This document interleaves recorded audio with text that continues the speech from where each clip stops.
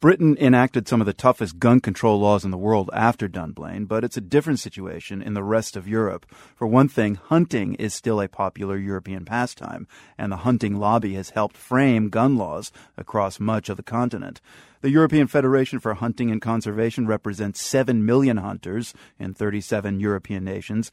Manuel Esparrago is the Federation's firearms expert. He's in Brussels. And he says there are limits to what guns can be used by hunters, but they vary across Europe. It varies considerably from one country to another. I think it's important to understand that at European Union level, which is similar to the federal level in the US, there is a directive on the control of the acquisition and possession of firearms, and the EU countries are required to implement at least the requirements laid down in that European directive.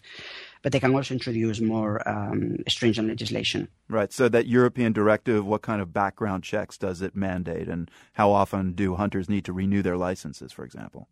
It depends on the type of firearms. There is, first of all, a category which is prohibited, which is basically automatic firearms. Then there is another category which mainly includes handguns and semi-automatic rifles and shotguns capable of holding more than 2 rounds that are subject to an authorization or permit. And then you have the other firearms, mainly hunting, not just hunting, but rifles and shotguns that are non-semi-automatic, holding more than 2 rounds. And those firearms are subject to declaration or registration. Right. So let me just pick up on that last point. How much ammunition can you carry when you're hunting? Well, there is no EU regulation on the amount of ammunition that a hunter can carry, but to the best of my knowledge, there isn't any restriction. So you can hunt basically with the amount of ammunition that you may need. Right. Okay. So automatics, you said, are off the table. You can't hunt with automatic guns, but everything else is allowed?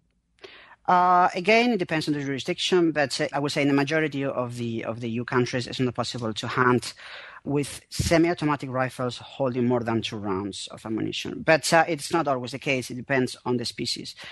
Actually, the main reason for this is that using semi-automatic rifles holding more than 3 rounds, 2 in a magazine and 1 in the chamber, actually would result in killing too many animals. And that's why for certain species, the use of those firearms is not permitted. But sometimes it is permitted for other species which are not endangered and that actually cause damages, like it's the case of wild boars. I mean, maybe it's just my kind of stereotyping, but I think of Europe as being, the challenge of the hunt and nothing too complicated. So do you know of hunters in Europe who actually like semi-automatic weapons for hunting? I think it's becoming more and more popular, yes. Basically, in every European country, except in Britain, the use of semi-automatic rifles with the limitation that I just mentioned is legal for hunting, especially for driven hunts, where actually hunters have to shoot at the same animal very quickly. So, yes, it is the case. Bolt-action rifles are still the most popular ones, I would say, for big game hunting, and double-barrel shotguns for small game. But semi-automatic rifles and shotguns are used, yes. There haven't been as many of these massacres in schools in Europe as there have been here in the States. But I'm just wondering, since you kind of oversee these firearms issues for the Federation of Hunting and Conservation, do you think that there are concerns in Europe about where these guns go? And does that worry you? It is. We are fully aware that it is a controversial issue.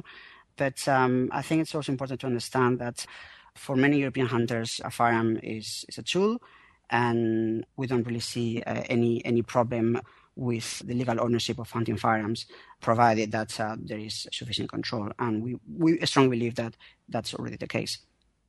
Manuel Esparrago, he's the firearms expert with the European Federation for Hunting and Conservation. Speaking with us from Brussels, thank you very much. Thank you very much.